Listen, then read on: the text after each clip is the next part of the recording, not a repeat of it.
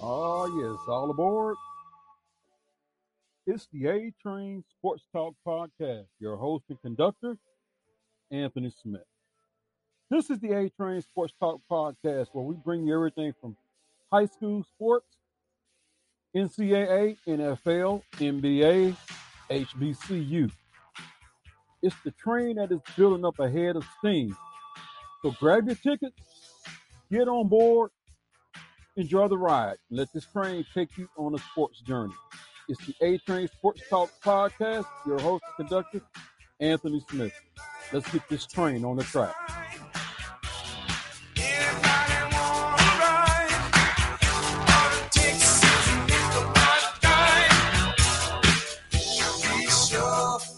Your ticket, here don't you miss it. Everybody's got to stand in line to make sure that you will be right on time. Everybody all aboard. Everybody all aboard.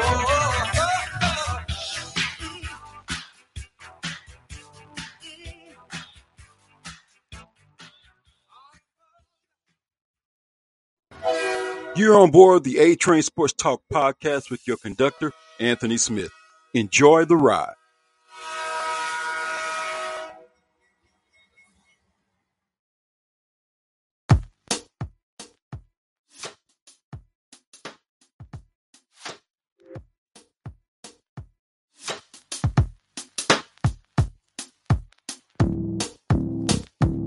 Welcome to the A Train Sports Talk Podcast.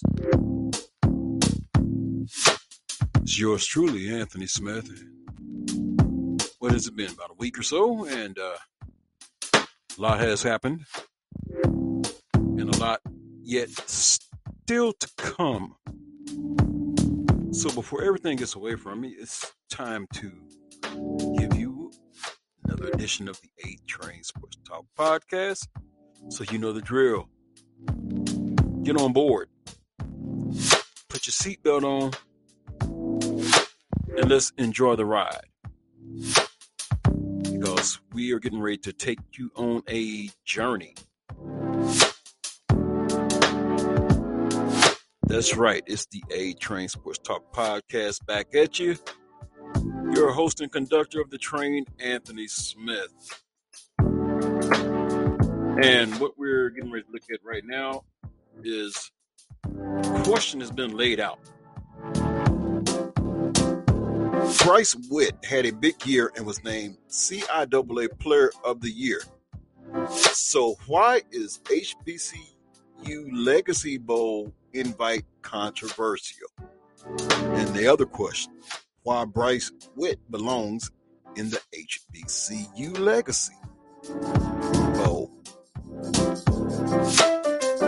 Well, we're going to fade the music and we're going to dive into this story right now. So we're on the track, train's rolling. And here's what we have for you. HBCU Legacy Bowl is sending out invites to its inaugural game slated to take place in February in New Orleans. The HBCU Legacy Bowl is a postseason all-star game showcasing the best NFL draft-eligible football players from historically black colleges and universities. One look at the quarterback list sparked controversy. Juwan Carter, Norfolk State. Akil Glass, Alabama A&M. Felix Harper, Alcorn State. Bryce Witt, Chowan. The first three schools mentioned are well-known HBCUs. Chowan is the only non-HBCU that plays football within the four FCS and Division II HBCU conferences. So there's a natural reaction to wonder why an all-star game that's dedicated to HBCUs would invite players from a non-HBCU. Here are three reasons why inviting players from Chowan to any HBCU all-star game makes sense. Chowan's conference affiliation. Chowan is currently an associate member in the CIAA for football and women's bowling. Prior to 2018, Chowan's main sports home had been the CIAA, while it has been an associate member in Conference Carolinas for 8 sports. The school moved some of its programs to Conference Carolinas in 2018 because it allowed the school to move 17 of its 19 sponsored sports under one umbrella. The CIAA's decision to drop baseball as a sponsored sport certainly helped catalyze Challeng's realignment. Since Conference Carolinas does not sponsor football for now, the CIAA agreed to keep Challenge for that sport. Challenge has been competitive in the CIAA North Division for football, but has never won the division. Nonetheless, as a CIAA member for football, it would make sense that the football team would enjoy the privileges that come with conference affiliation. Demographics and location. In addition to its conference affiliation, the student body's racial mix is not far off of HBCUs, despite the school not being an HBCU. In 2020, Challenge enrolled 1,100 students, with 637 of those students being African American. That calculates to 58%, or a majority of its students being black. That percentage is in line with conference members, Shaw, 59%, and SIAC member, Kentucky State, 57%. Moreover, Challenge is in a predominantly black area and is in an area recruited by other CIAA schools, particularly Elizabeth City State. If the goal is to showcase black talent, then including Challenge standout players also makes sense when coupled with conference affiliation. Why not Bryce Witt? Quarterback Bryce Witt, Dinwiddie, Virginia, has been Challenge's starting passer for the last 4 seasons. This year, he accumulated 3,018 yards of total offense paired with 42 touchdowns, 31 passing, 11 rushing. Witt's offensive output led him to be voted CIAA's Offensive Player of the Year this season, becoming the second Challenge quarterback to do so. Witt also nominated for the Harlan Hill Trophy Award to Division II's Most Outstanding Player, and it was his second time being nominated by his conference peers for the award. His 99 career touchdowns via passing and rushing are noteworthy and falls only behind Winston-Salem State University's Cameron Smith, 105 touchdowns, and Bowie State's Amir Hall, 127 touchdowns for quarterbacks since 2010. Witt's play helped Challenge finish with the best season in its Division II history at 7-3, though all 3 losses came against divisional opponents. Critics wondered if Witt was taking a spot from a quarterback who played at an actual HBCU, but the other quarterbacks on this list are logical selections. At the Division II level, the only senior that is close to Witt's production is Bowie State's Jerome Johnson, but Johnson's production was lower because of Bowie State University's well-rounded offense. That does not mean he will not get an invite, but that is likely the reason why Witt received an invite first. Not to mention, there have been other white quarterbacks who have flourished in HBCU conferences, most recently Ryan Stanley at FAMU. It's easy to dismiss Challenge away from any HBCU football-specific events, given that they are not an HBCU. No one is trying to call Challenge an HBCU either. Nonetheless, the spirit of these games are designed to give players who play in HBCU conferences a platform because the player and conference as a whole benefit from the positive exposure. HBCUs have had such positive exposure challenges in the past, and these games give those players an opportunity. A player like Bryce Witt, who has excelled at a high level in a black college conference, would have interested parties wondering more about the school and the conference the player plays in. As such, Challenge's conference affiliation with the CIAA should, by itself, allow them access to these games.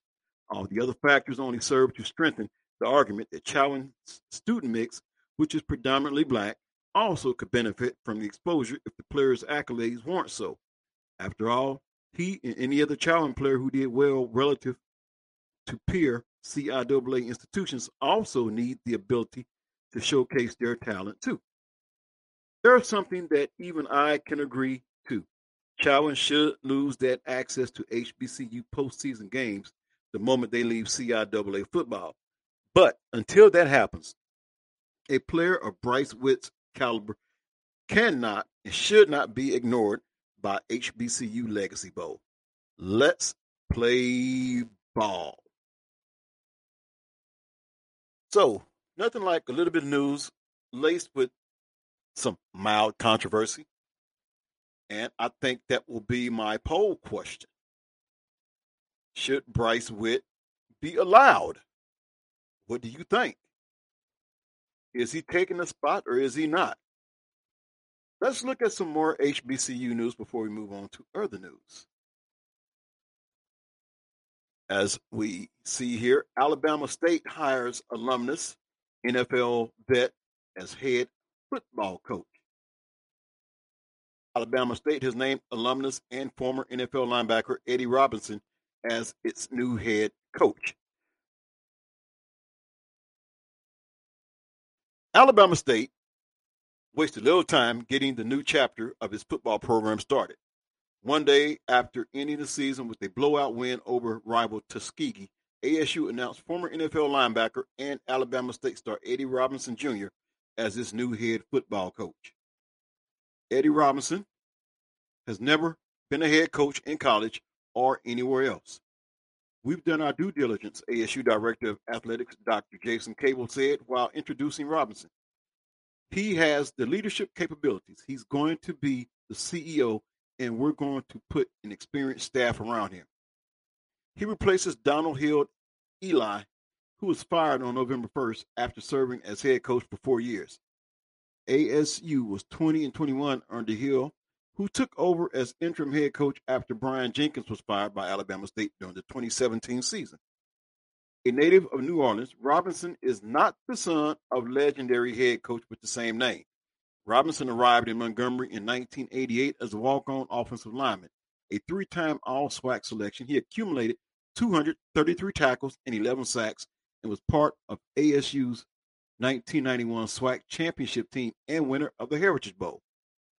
Robinson shone in the blue-gray All-Star game, making 16 tackles and forcing a fumble. Robinson was selected in the second round, 50th overall of the 1992 NFL Draft by the Houston Oilers. Robinson started 11 seasons in the NFL with the Oilers, Titans, Jacksonville Jaguars, and Buffalo Bills, recording 608 total tackles, 23 sacks, 6 interceptions. He appeared in the Super Bowl with the Titans. In 1998, he became the youngest individual to be inducted into the SWAC Hall of Fame at 28 years old. I want to get this team, this nation, back to 1991 championship level, Robinson told the media and audience. So there you have some more news regarding HBCU. So I hope this has gotten you up to speed on some information. I'm pretty sure there is more I can give you, and I'm pretty sure there is more I probably will give you. But what I'm going to do right now, I'm going to proceed and move on because here is some more news. And this looks like recruiting news. As South Carolina State plucks star commit from A&T's backyard. North Carolina A&T beat South Carolina State on the field, but SC State won a recruiting battle with its former MEAC rival. New MEAC champion South Carolina State has just picked up a commitment from an accomplished defender in North Carolina. Emery Thompson of Grimsley High School in Greensboro has committed to play for South Carolina State. I plan to attend South Carolina State, Thompson told HBCU Game Day. I'm choosing an HBCU because I feel like if I could put on for my people, that would be big for me. I have family in South Carolina, so that made it a little easier for me. They were genuine and real with me when I went up there for a visit, and I felt a level of comfort, so it was a no-brainer for me. Thompson was recently named Metro 4A Defensive Player of the Year to cap off his senior season. He played alongside five-star defensive tackle Travis Shaw, who has committed to the University of North Carolina and helped Grimsley win a state title this spring. Thompson held offers from FBS schools like Appalachian State, Charlotte, Coastal Carolina, and Georgia State. He also held an offer from North Carolina A&T, located a stone's throw away from his high school in Greensboro. North Carolina A&T won the meeting between the two teams earlier this month, not long after South Carolina State offered him. Now he'll be headed to Orangeburg to help Buddy Pugh and staff build for the future. So, with that, what I'm going to do now is I am going to take a break. And when I come back, I will have some more college football news for you as the coaching carousel continues to go round and round and round like a merry-go-round. So stay in your seats. The train is still rolling and building up a head of steam as we turn corners. A-Train Sports Talk Podcast, your host and conductor, Anthony Smith. Be right back.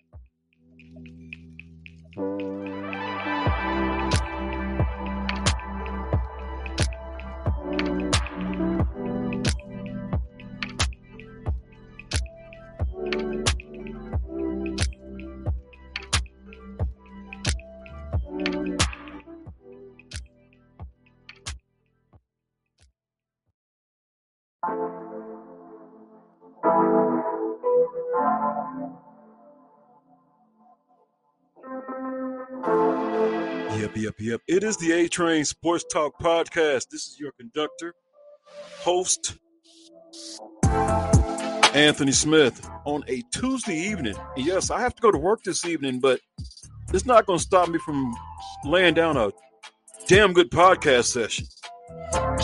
I went way to Manhattan, Kansas, picked up a passenger along the way. Some of you know him by the name of Slick Rick. That's what I called him. Or we had other titles, Brother from Another Mother. He had his own radio show and still has his own podcast by the name of Running the Table. My good friend, Brother from Another Mother, Rick Thomas. Wait a minute, let's try that again. All the way from Manhattan, Kansas, by the way, Wichita, Kansas. Rick Thomas. There we go. Rick, what's going on, man?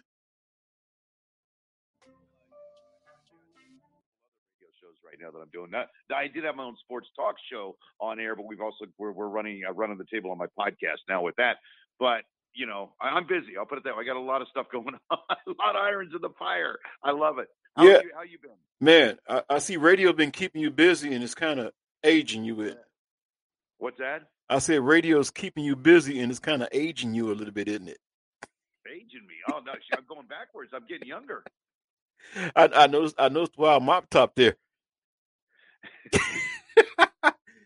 Y'all, me and Rick, we can carry on like that. We can carry on like that. Hasn't it been a crazy, wild season? Yeah, it really. You're talking about the National Football League, I assume. The National Football League, college football, and finally, can we say finally, someone has made it into the country club that's not an exclusive country club member. Right. What are you referring to? Help me out here. The Cincinnati Bearcats cracked the college football playoff. Yeah. And you know what? And I really hope that they step up and you know, perform at a high level, you know, which they have been. They've been doing that all season. But let's hope that they, because the worst possible thing that can happen with you know, that the naysayers will jump all over is if they get blown out in this playoff system. And I hope they do not. Right. I'd like to see them win. I think it'd be awesome for them to get a win and get into that national title shot. But you know, if nothing else, let's just hope they make it a game. And for all intents and purposes, I believe they will make it a darn good showing due to this right here. They know they have something to prove. Now, I got some friends that have said it like this. They say they still think the committee got it wrong because if you're an undefeated team, you should be in that number one ranking. But, you know, it's still the politics. It's Alabama. I mean, if you go back a few years when Wichita State ran undefeated, they were seeded number one in the NCAA regional, and they drew a number 8 seed Kentucky, and everybody said the seedings were all wrong. If you listen to John Calipari, he said that was actually the best game in that bracket. So, with that being said, there's going to still be some level of controversy one way or the other. But putting Alabama one, that means that's a bullseye put on their back. Cincinnati can still look at it as if, hey, this is a total disrespect to us. And if there's one team I notice in this playoff that really don't want to face them because they just barely escaped last year in the Peach Bowl, that's that number 3 team, Georgia. Well, and you have to take it. Here's where you and I are going to disagree a little bit. I got to tell you, okay, for strength of schedule does mean something. I don't care. People say, you can go unbeaten, but if you're not playing anybody, Cincinnati now, who did they have? They beat. I want to say who was their biggest. Notre Dame. Yeah, which was a good win. It's a big win. But I mean, when you take into consideration, now look, I'm not a big Alabama guy. But I have to respect what the SEC is, and the SEC is the best football conference in the country by far right now. And Alabama's schedule, they beat Georgia, who was number 1 ranked just this past weekend, right? Was it this or was it last? This past Saturday, yeah. Yeah, so I mean, you've got to hand it. I mean, I can't take that number 1 ranking away from you. I get it. I know they have a loss to an unranked, but that's the only loss they've got. And you look at, again, when you beat the number 1 team in the country and you've got 1 loss on your record, I can't argue with you number 1. I can't. Cincinnati, do they deserve to be there? Yes, they do. They're unbeaten, but I don't believe they're number 1 ranked team because they're unbeaten. I don't buy that at all. You have to look at, again, it's strength of schedule. By the way, before we get further into this, take a second. I want to send some prayers out to my good friend Scotty Styles. Absolutely. I was going to get to that, so you beat me to the punch, but that's fine, though. Yeah, no, I was just going to say you're aware of the situation that he's in, and he's just dealing with some things, and yes, it's Scotty's good people, and so I prayers and hugs to his family and him. Right, and I'm gonna go ahead and say this. This may be even borderline controversial, but the sad thing about it is with what he's going through, to me, it's a travesty that the station that he used to work for, I haven't heard a mention on it yet. That's not to say that they haven't, because I do have to be at work during the time they're on. But from the time I listen, I haven't heard any mention of it, and you would think someone would bring it up. So, to them, shame on them. And someone may hear this, and I may have to end up turning in my key. But hey, it is what it is. But yeah, seriously, yeah, Scotty. I want to throw that out there and just let him know that we're thinking about him. Right. Yeah. So Scotty. Matter of fact, this segment we're going to dedicate to you, buddy.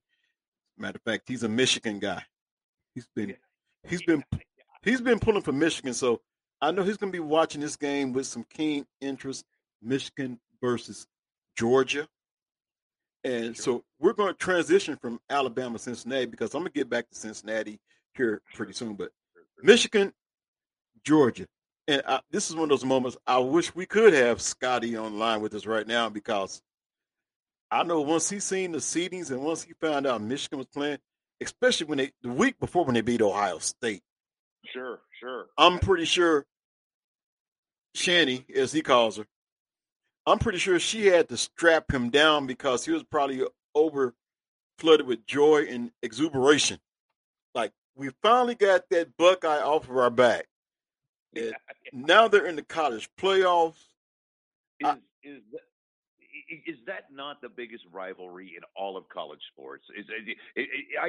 To be hands down, the Ohio State-Michigan rivalry in football, anyways, not necessarily basketball, but definitely in football, is the biggest rivalry in all of college sports. I can't think of one that's bigger. I really can't. Hey, I mean, yeah, it is the biggest. I would have to say it's at the top, the biggest rivalry in all of college football. Yeah, it takes a backseat. I don't care whatever the biggest rival in the SEC may be. I think it takes a back seat to Michigan, Ohio State. Well, the biggest one in the SEC is obviously going to be Alabama, Auburn, but it is not on the same level, is it? No, it is not. It is not on the same level.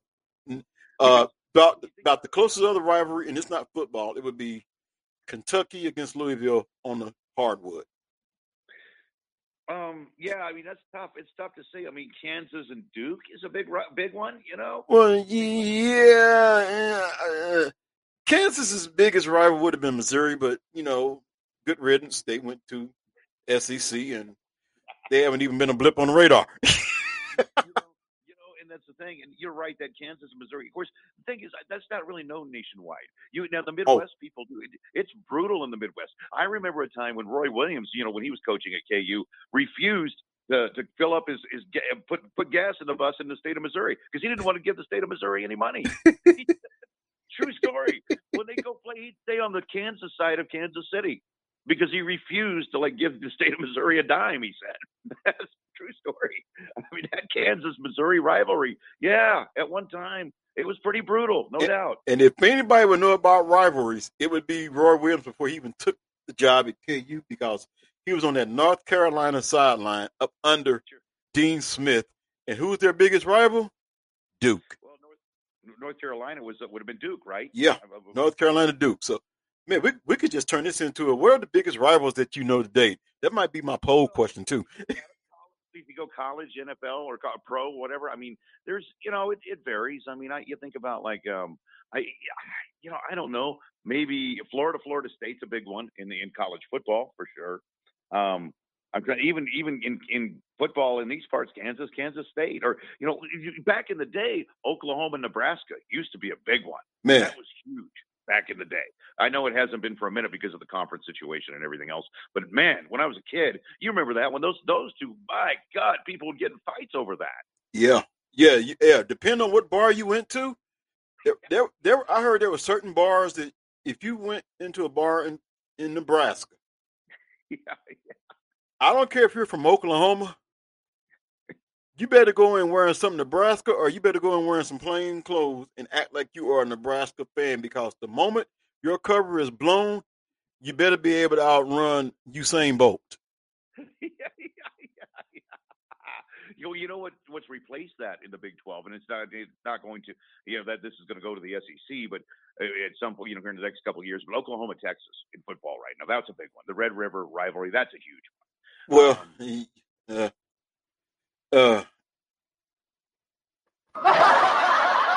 that's what I think about that. Fair enough.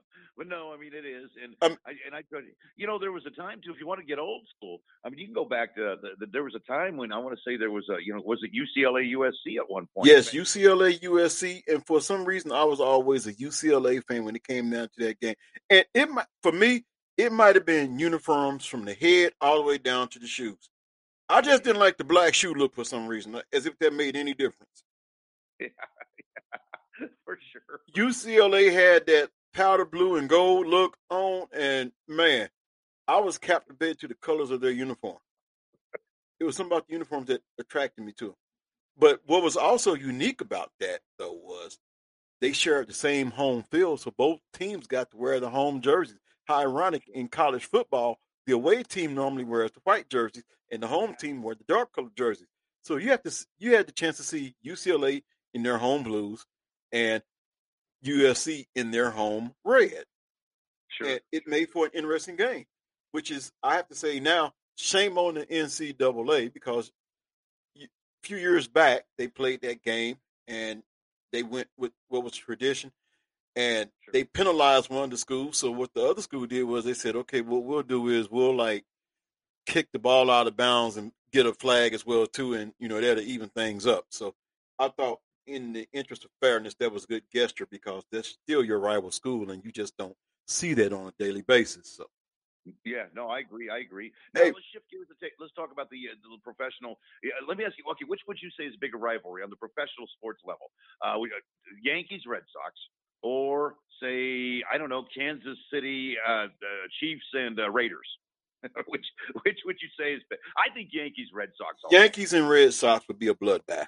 So yeah, I'll give it to the Yankees, Red Sox. Now, if you're an NFC East guy, like Dallas, Philly, that's a big one. That's a huge one. I'm trying to think. You break it down by conference, but that Dallas Philly rivalry, that's where you go back to the days of the old Bounty Gate. Remember that? Yeah, but before that rivalry heated up, it was always Cowboys versus Indians. And every now and then I will still slip and say Redskins, because I am not governed by the FCC, and I don't have a tribe of people telling me what I can and can't say. Yeah, sure. Yeah. Well, I mean, the Washington football team. However, when I mean, And, I mean no disrespect by uh, saying the Washington Redskins. That's what they were right. for years. That's what they've been. We've been knowing them for ever since we were knee high to a tree stump. We known them as the Sure. Washington Redskins, and that was always the Cowboys' biggest rival. It was that. Yeah. It was something about that rival that was just downright nasty and brutal. I mean, they just didn't like each other. It was No. basically really a shootout, like back in the days of Wyatt Earp, the Big Valley, and Bonanza. Yeah. Sure. Sure. How ironic. We're the Cowboys taking on Indians. We're shooting shotguns. They're shooting bows and arrows. Now, you and I like talking about our Cowboys, and so we'll talk about them for a minute. I don't feel like they're back on par. I know that they got the win this past weekend, and it's we'll take it. A win's a win. It can be a little bit ugly. We'll take it. I don't care. It doesn't Here, matter to you. and But and here's where I'm going to get on to the Cowboys, and it's a staff issue.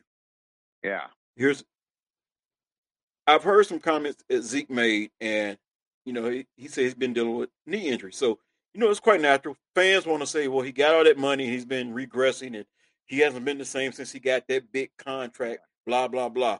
Okay, let's forget about that. Let's look at the right now. We know that he's not 100%. We know he's nursing a knee injury. He's trying to play through it. Okay, the coaching staff know it. The training staff know it. Why hasn't anyone? Because as long as Zeke is out there, he's going to keep playing. Somebody ought to have the wherewithal and say, hey, man, look, we need to rest you, let that knee heal up as best as possible. We got TP. We need you for a playoff push. Why hasn't no one on that training staff or the coaching staff made that suggestion? I am saying, as a matter of fact, this is called Trash Talking Tuesday. I'm trash talking the coaching staff and the training staff because somebody should have better sense than let this man harm his own self. well, I think that he has his playing time has been cut back quite a bit, and I think too one thing about it, Zeke does bring a lot of knowledge to that offensive skill set, that offensive backfield, and I don't mean in the sense of like he's good, he's a really good blocker for a running back. He's a good pass protecting blocker, and that's something that they really need. So I think in certain pass set situations they need him in there. I don't think he should be running the ball 20 times a game, and he isn't right now. Pollard's been getting a lot of carries. Zeke's going to be fine. It's just going to take some time. He's not healthy right now. So yeah, I mean, I'm with you most of the time. I can see where they could utilize him in blocking situations. So because he knows that playbook backwards and forwards, and he knows the ins and outs, and he knows how to protect Dak when he has to. And he's been good. I mean, that's why he sounds simple. A lot of guys aren't that good at that. He's good at it. And now here's another thing too. Kellen Moore. Yeah. As good as he is, he also has some gray areas. And Kellen Moore is beginning to be predictable. Yeah. Let's go back to that Saints game. Okay, we seen the screen passes to the receivers, but we need to get, if a team is shutting down your running game, you need to find a way to still have your running backs more involved, like bubble screens. I've been saying this from day one when it comes to Kellen Moore abandons that running game early, and it hurts them. Because here's the thing: you can't open up your passing lanes when you're not running the football. When that line doesn't respect the run, they're going to be all over your receivers. It makes it you've got to. Yeah, the running game's not fun. You've got to grind it out, but you've got to do it. You've got to stick to those guns and make them respect your ability to run the ball, and it opens up all kinds of avenues for Dak and those receivers. Right. Right. When you're not running the ball, they blanket those receivers. I'm with you. I agree. Right. So he needs to be a little bit more exotic with his play calling, especially utilize those backs in like some bubble screen situations and get them out in the open. Then that just opens up a whole plethora. Now you got the defense on their heels. They don't know how to stop you. Exactly. Because exactly. I'm riding with Dak. I want to see Tom Brady again in the playoffs. Well, you know what? Who knows? It could come to that. And here's the thing, though. Getting back for a second, what we're talking about, the strength of that Cowboys offense has always been with Prescott. It was this way with Romo to some degree too.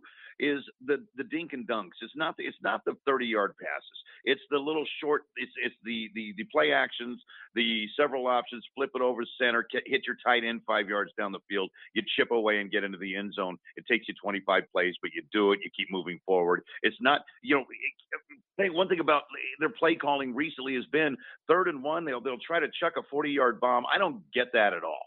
I just don't get it. 3rd and 1. That's when you hit some RPOs, run pass options. I mean, exactly, and they're good at that. That's what Dak's really good at that. So why not stick with your strength on that? I don't get that. Yeah. Right. So. Well, Brother Rick, man, we could go on and on, but I know my time is about to get short.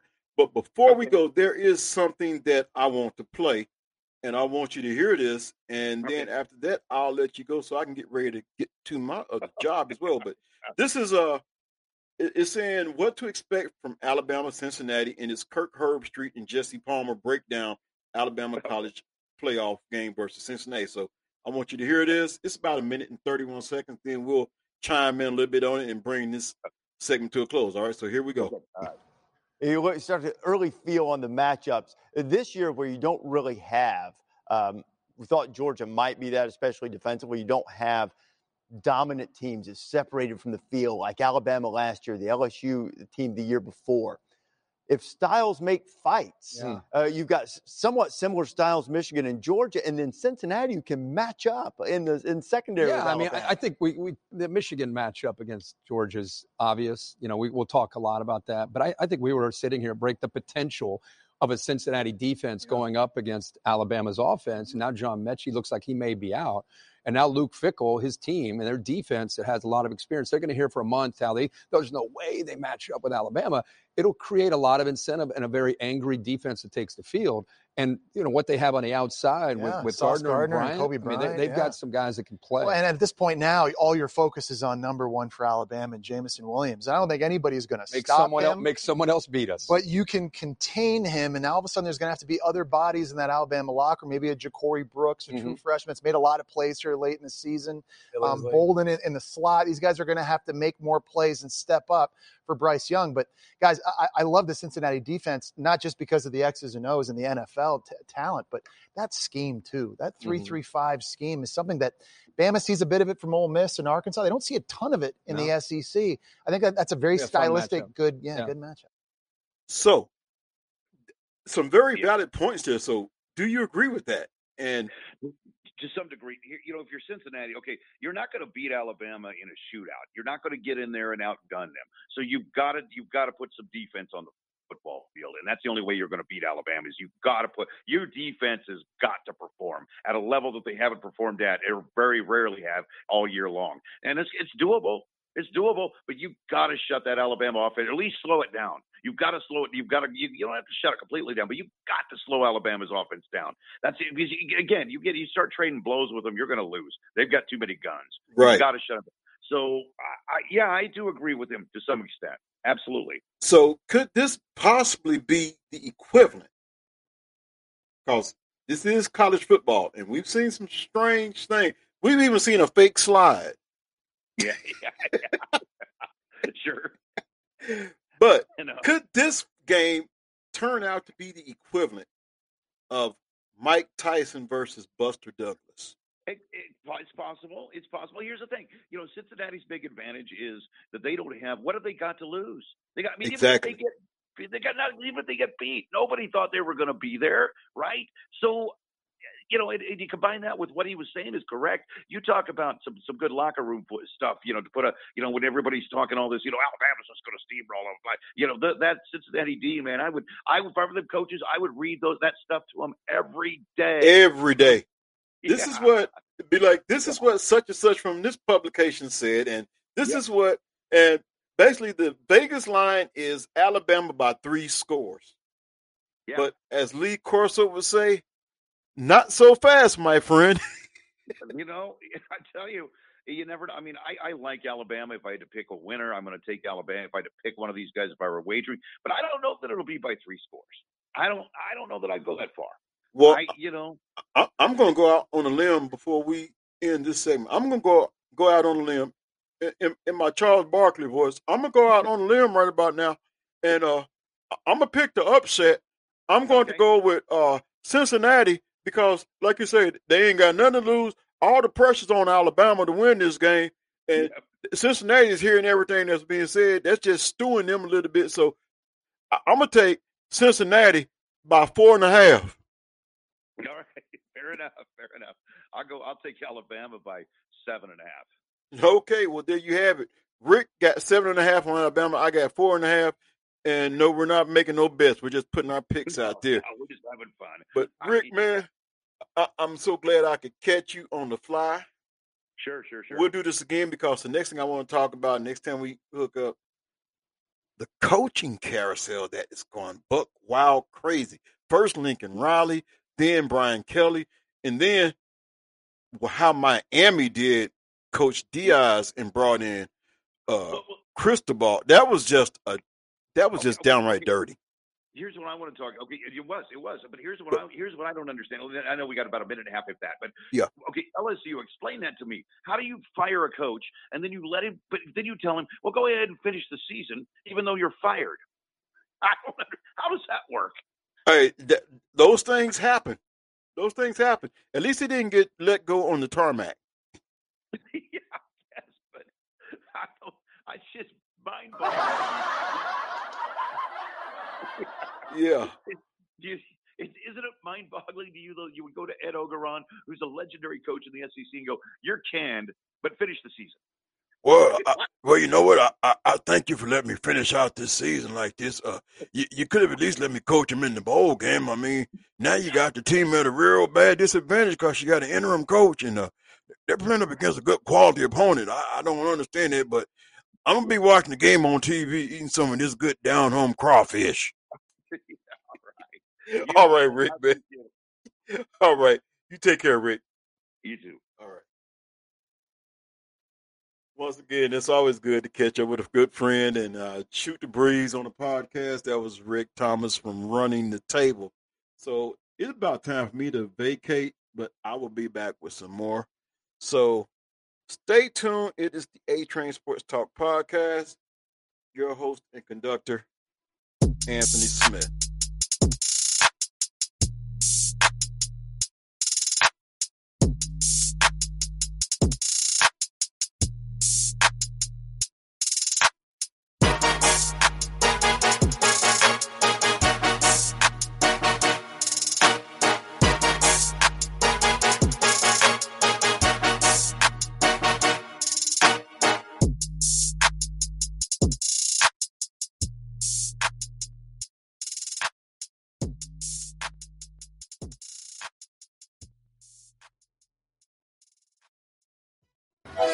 You're on board the A-Train Sports Talk podcast with your conductor, Anthony Smith. Enjoy the ride.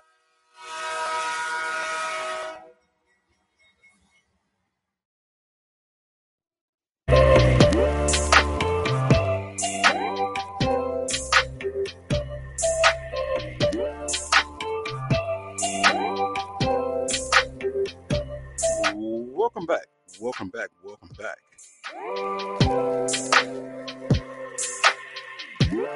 This is going to be the shortest segment because my time is growing to an end.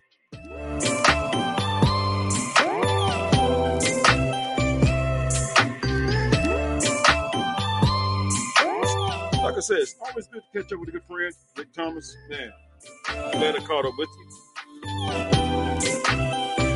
But in my closing, what I would like to say is we have a mutual friend who is in the fight of his life. He's waiting to get results from doctors.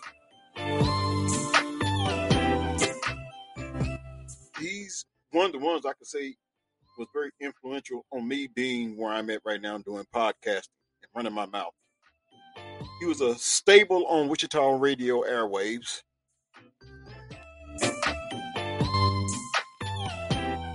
Him and the station, they parted ways. He was a man that would speak his mind and speak his convictions. And we need more people like that, even in the face of opposition. The man knows no colors. If he deems you a friend, trust me, you have a friend. So as I close out this podcast, I want y'all to remember the name Scott Styles. Stiles. The show he was on was called The Game Plan, which aired in the mornings. And I don't know how many guys he went through. There was a Chris Solecki, there was a Steve Strain, there was Doug Downs. I mean, he outlasted quite a few of them there. So right now, he's in the battle of his life. He's doing as well as to be expected. He's giving updates. But please say a prayer for my brother and my friend, Scott Styles. Scott, we're praying for you. Hope you get a chance to listen to this. Get well soon. I believe that when it's all said and done, you will be a living testimony. And when you have nothing else to rely on, always keep the faith. As it is said, without faith, it is impossible to please God. And Scott, I know you are a man of faith, and you have a very brilliant and beautiful wife beside you who is in this battle with you as well, too. So we pray God's blessings on y'all's life, that he will see y'all through this, and that you will be able to come out singing, I made it out all right. And what I'm going to do, I'm going to cue down the music, and I'm going to offer up a word of prayer to close out this podcast. I believe prayer is in order. Some people may agree, some may not agree, but at this moment, if you disagree, it's because maybe you feel you don't need the prayers, but there is someone that is needing our prayers, needing our well wishes. And this is my friend, this is my brother.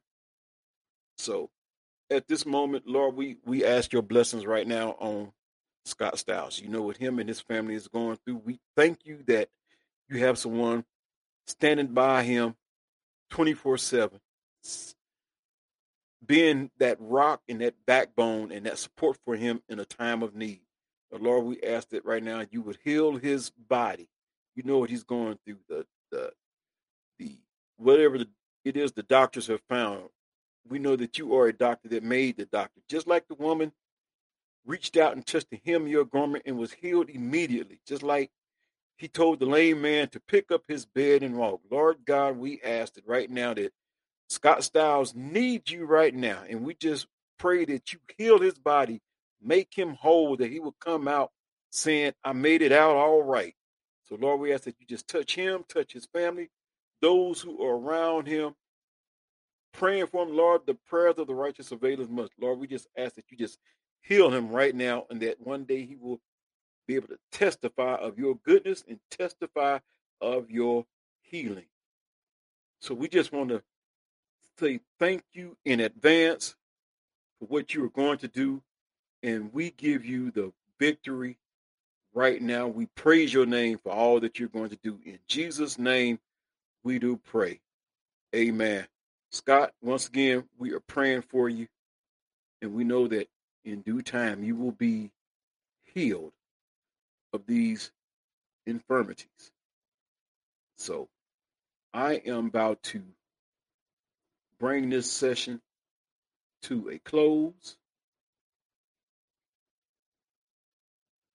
And I hope you have enjoyed it. We'll be back again soon. And But whatever you do, please leave comments. I would love to hear your feedback. And once again, keep my friend Scott in your prayers. And what I'm going to do, I'm going to end out on this song. Scott, this song is for you right here. And this song is for those that know without a doubt in their mind, I made it out all right.